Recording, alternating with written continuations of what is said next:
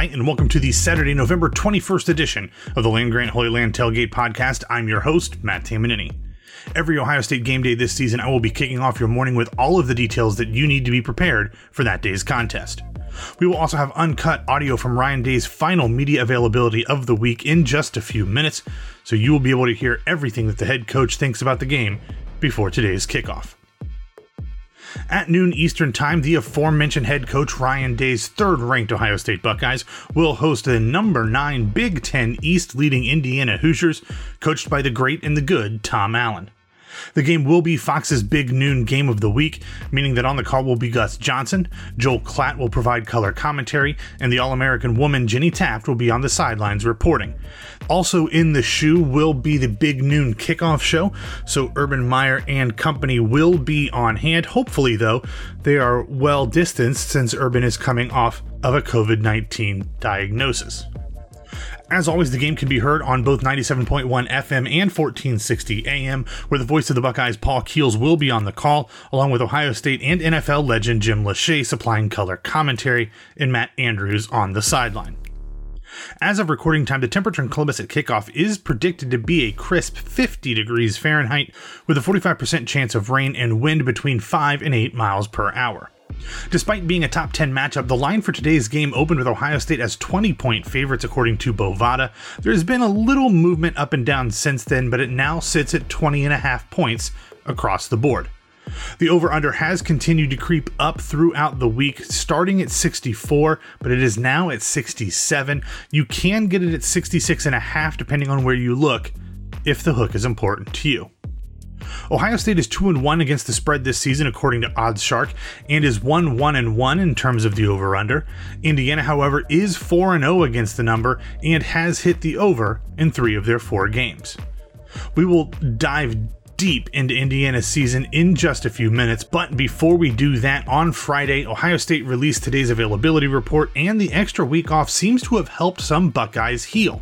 For the first time this season, sophomore running back Marcus Crowley, true freshman cornerback legend Cavazos, grad student offensive lineman Gavin Cupp, true freshman tight end Patrick Gurd, and redshirt freshman defensive tackle Jaden McKenzie are not listed as unavailable, so they should be on the sideline, and potentially some of them, especially maybe Crowley and Cavazos, could see playing time today.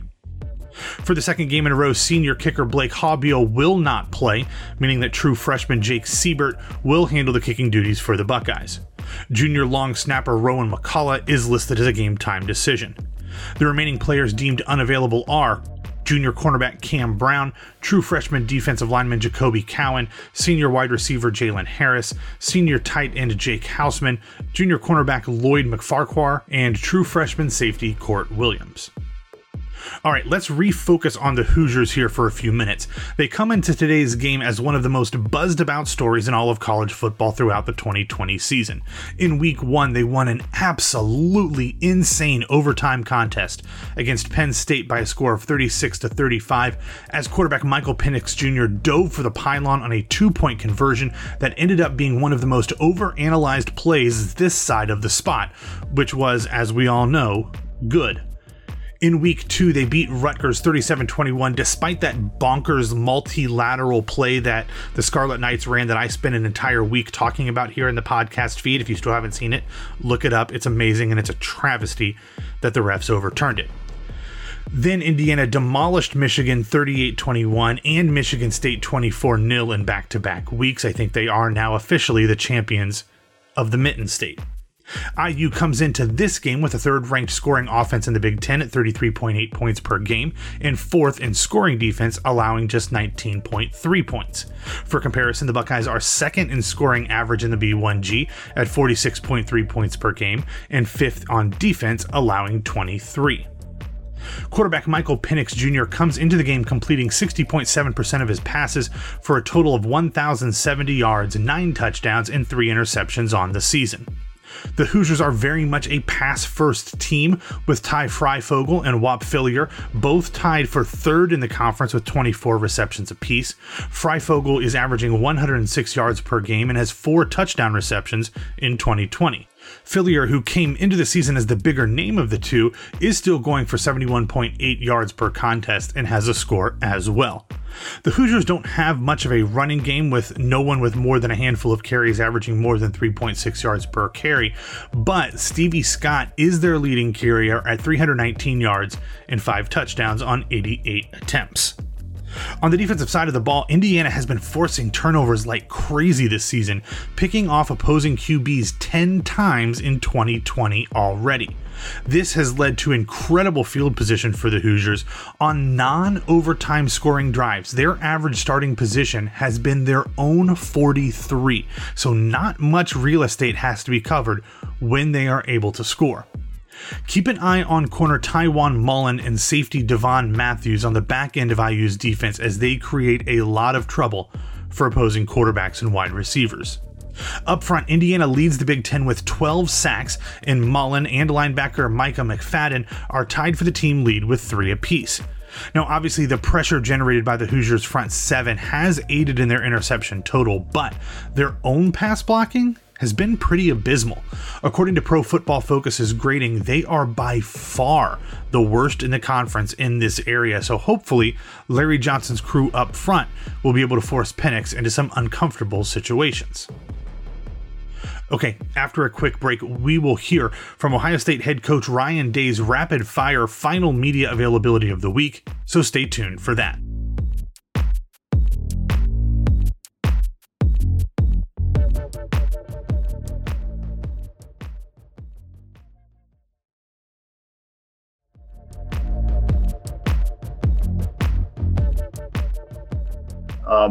The announcement yesterday, you're going to be playing in front of a completely empty football stadium Saturday. Walk us through what that is like for your players, and obviously the disappointment they have and their families have. Yeah, it's just one more thing that they're just going to have to handle, and it hasn't been easy. There's been a lot of these things that have gone on over the last couple months, some disappointment, and here's another one. But it's going to be an empty stadium, and we're going to have to bring our own energy. I think it was different when we were in there and we had friends and family there. I think having an empty stadium is going to be just one more thing. But when you're on the field and you're rolling, you really got to just focus on the game and bring your own energy. And we knew, again, that there was going to be different obstacles along the way. There was going to be more adversity that comes up. And here's another one. It seems like we have another one each week. And this is just another one that we have to handle better than our opponents. So the stadium will be the same for both teams, and we got to handle it better. All right, we'll go next to Jeremy Birmingham, Leonard Monroe. Jeremy. Hey, Ryan, in a year like this one, football and culture becomes a much bigger part of the equation. Everyone wants it. It's sort of a buzzword, right? But coming from programs in your past that maybe were less successful to this one, what do you think actually separates programs from those who want culture and those who have the culture that Ohio State has? Yeah, no, it's a good question. I think it's the type of people, first off, that you bring in, the families, the parents. Everybody really cares about each other. And that's where, even times like this, getting information like this, the support that their families are giving these guys right now, because it's hard and they need to be strong and we need to be strong for them. I think that's a huge part of it, and that's the backbone. But it's the work ethic that these guys have, and they embrace that Mick starts in the off season, and then we carry over to the season. And we really, really do. I mean, we focus on trying to bring in really good players, but more importantly, great people. And that starts in recruiting. And then really it's once you get into the program, do you want to compete to be elite? Do you want to fight every day to be the best version of yourself? And that's what we do. We just push each other to be better. And we share all that in common.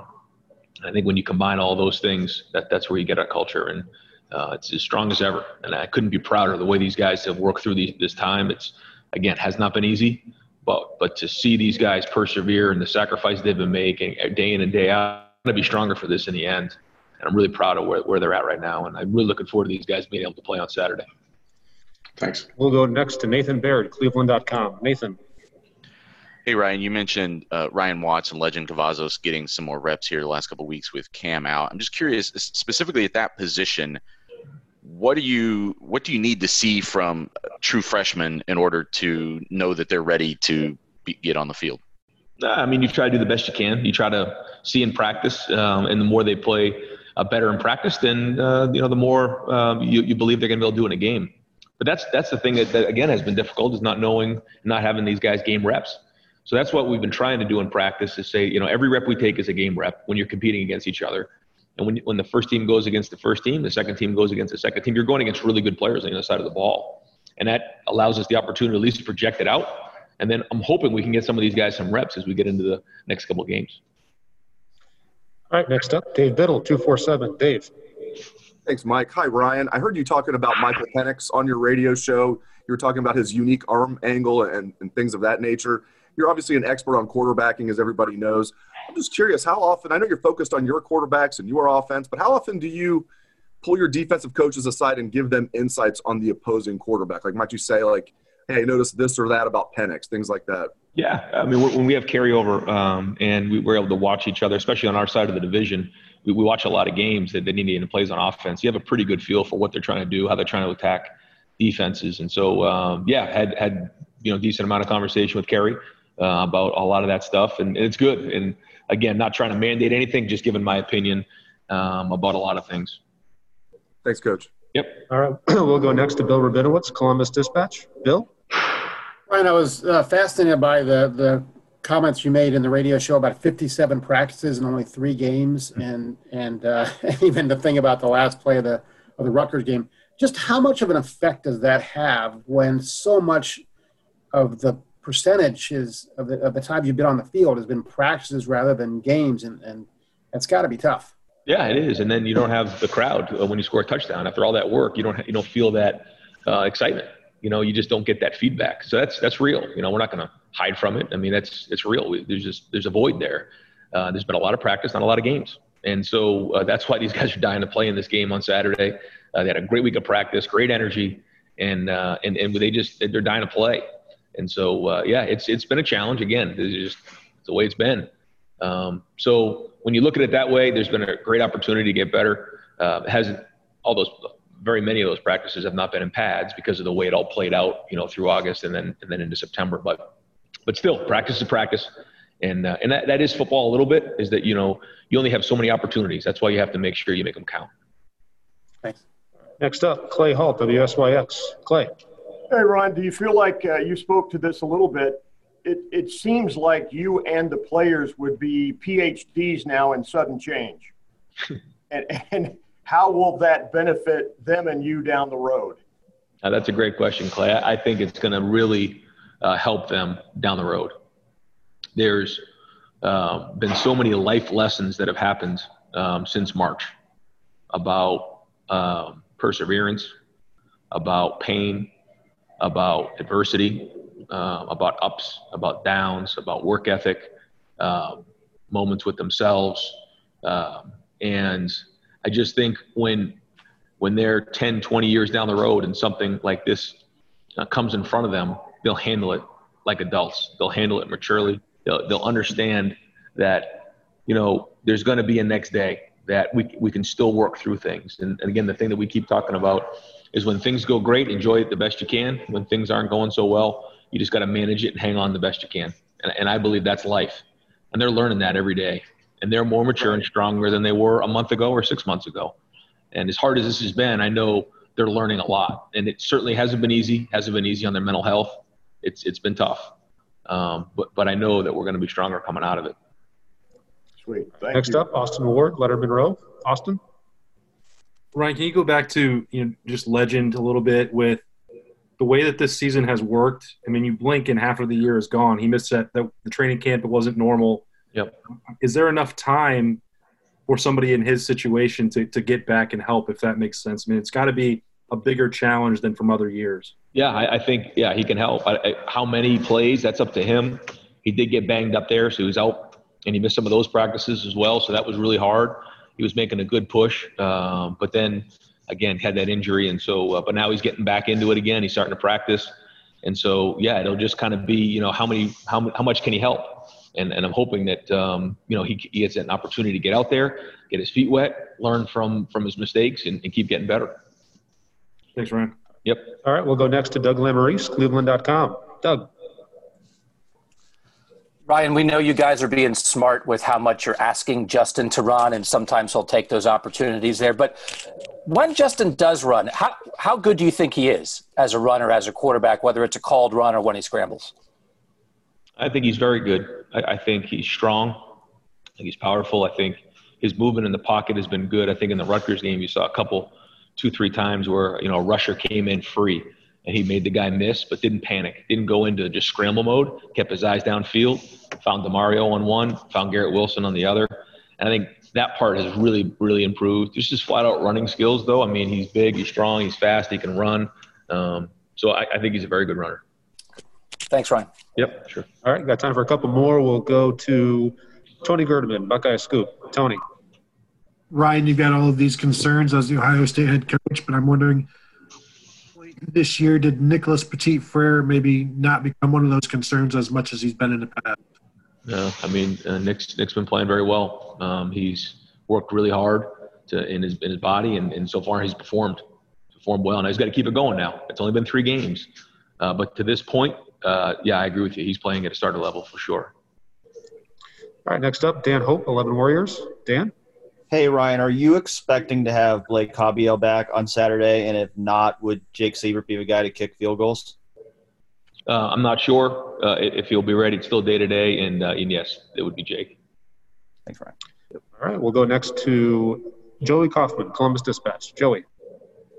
Ryan, you've talked a few times this year about when you're playing games without fans, you got to bring your own juice, and that's hard, obviously, at times to do. Have you felt there's been kind of, I guess, how much would you equate the lack of a home field advantage in the Big Ten this season? The home teams, their winning percentages have been a bit down. Is that a real thing? Or yeah, I think it's a real thing. If you believe that the crowd has any effect on a game, yeah. I mean, whether it's snap counts or just energy, momentum on defense, things like that, getting them up on third down, I think for sure it's had an effect. Yeah, I mean, the only thing really that's different is that you're not in your home stadium. You're not traveling somewhere else. But in terms of the playing conditions, yeah, it is different not having fans there. All right, and last question to Tim May, Letterman Monroe. Tim's under a 10. Hey, Tim. Yeah, I'm kind of in a 10. I'm in a golf course. Sorry about that, man. I had the wind's blowing like 30. It's affecting my game, brother. Hey, real quick, Ryan, I guess the test for Saturday's game comes Friday night, the COVID test, right? The first 3, do you just hold your breath after the tests are taken and before you get the results back? Explain what the angst is like for a head coach in that, you know what I mean? Because a guy could still, as we found out with Justin, you still be ruled out, Justin Hilliard. Yeah, no, I go for a run or for a walk during that time, so I try not to think about it because, yeah, that's like you're just holding your breath. And then, every once in a while I'll call Sean, what do we got? How many guys we got in? And he'll go through it because it's nerve-wracking. It really is, and especially as you get closer to the game. And I'll say this, about 2020, we're going to go back on this in a few years and say, remember that press conference when Tim had a question from the golf course in some sort of tent over there because this is only in 2020 do we do something like this. This is unbelievable. Yeah. You got to do what you got to do, right? I got you. Hey, thanks, man. Appreciate it. All good. All righty, Coach. Thank you very much. Have a good day. All right, guys. Thanks. All right, after one more word from our sponsor, we will wrap up today's show with all of the series history, analytics, and predictions for today's game.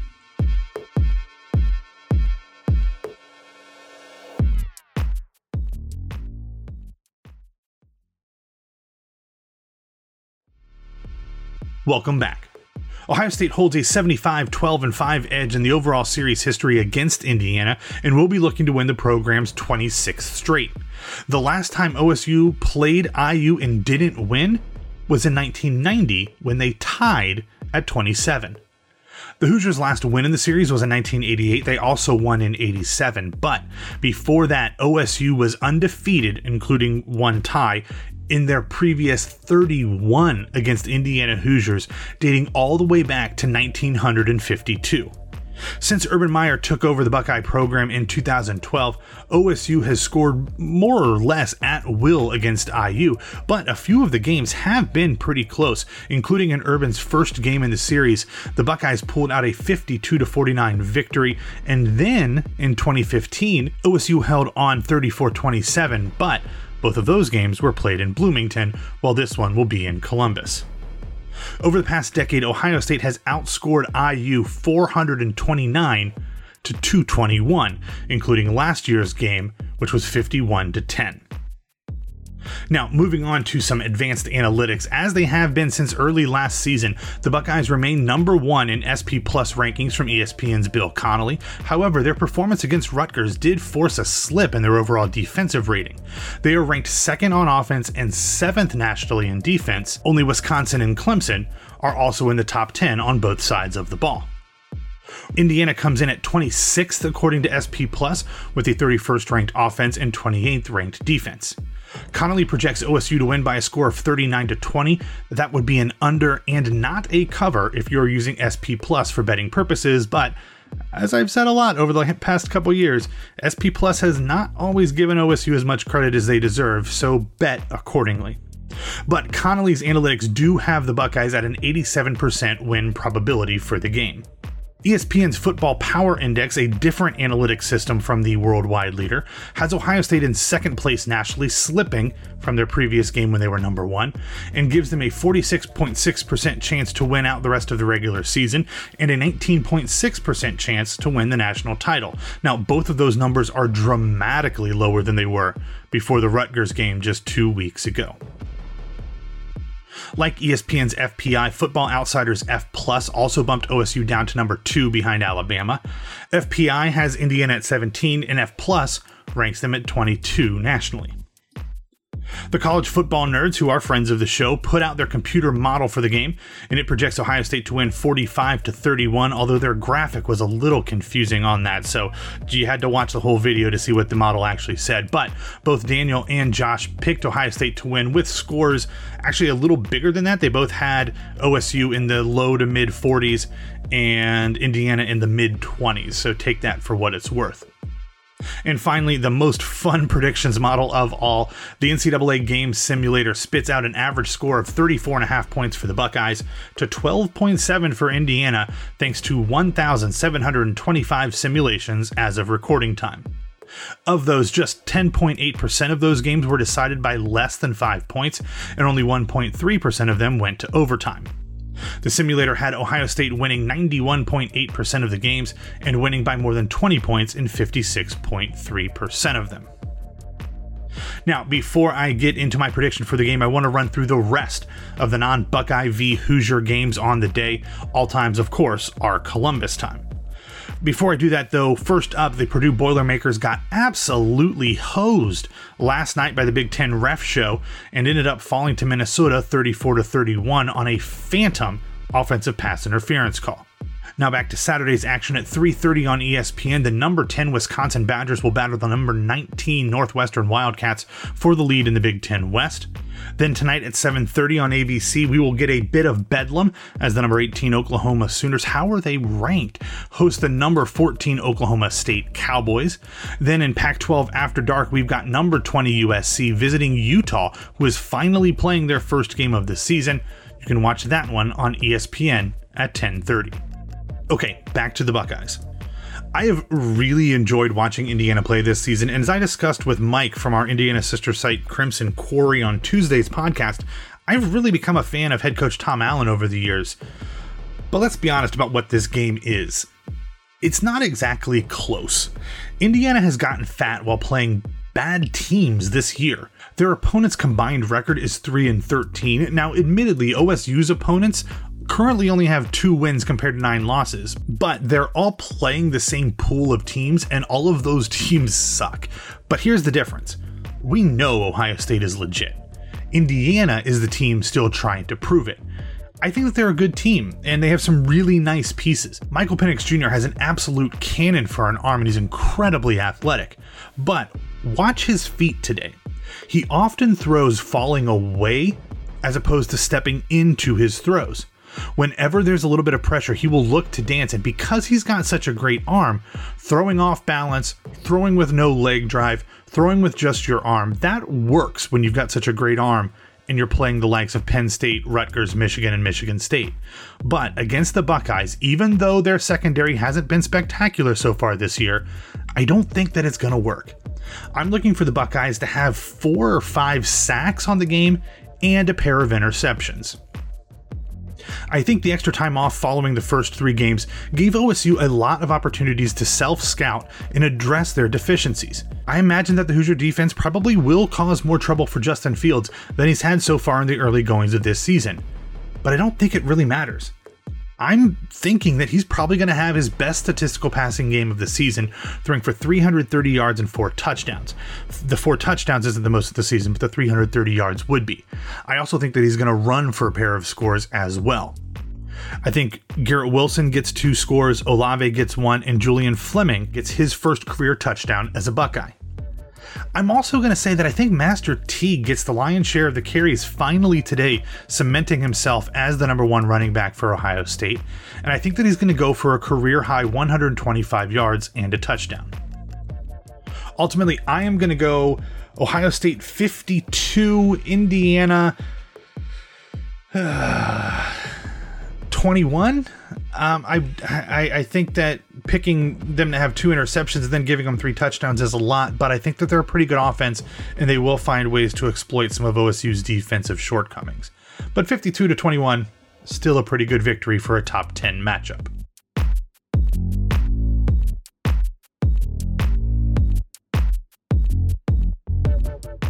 All right, that's all that we have for today. As always, Land Grant Holy Land will have you covered before, during, and after the game.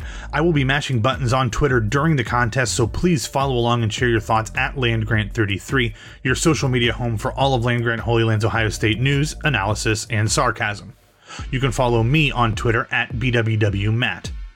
And if you are not already, please subscribe to Land Grant Holy Land's one-of-a-kind podcast network, where we are not only bringing you unique news, interviews, and analysis, but every single day during the Ohio State football season, we will be bringing you a different perspective on sports and the Buckeyes, unlike anything else you can find in the OSU podcasting universe, for better or for worse. So, with all that out of the way, there's only one thing left to say: go Bucks.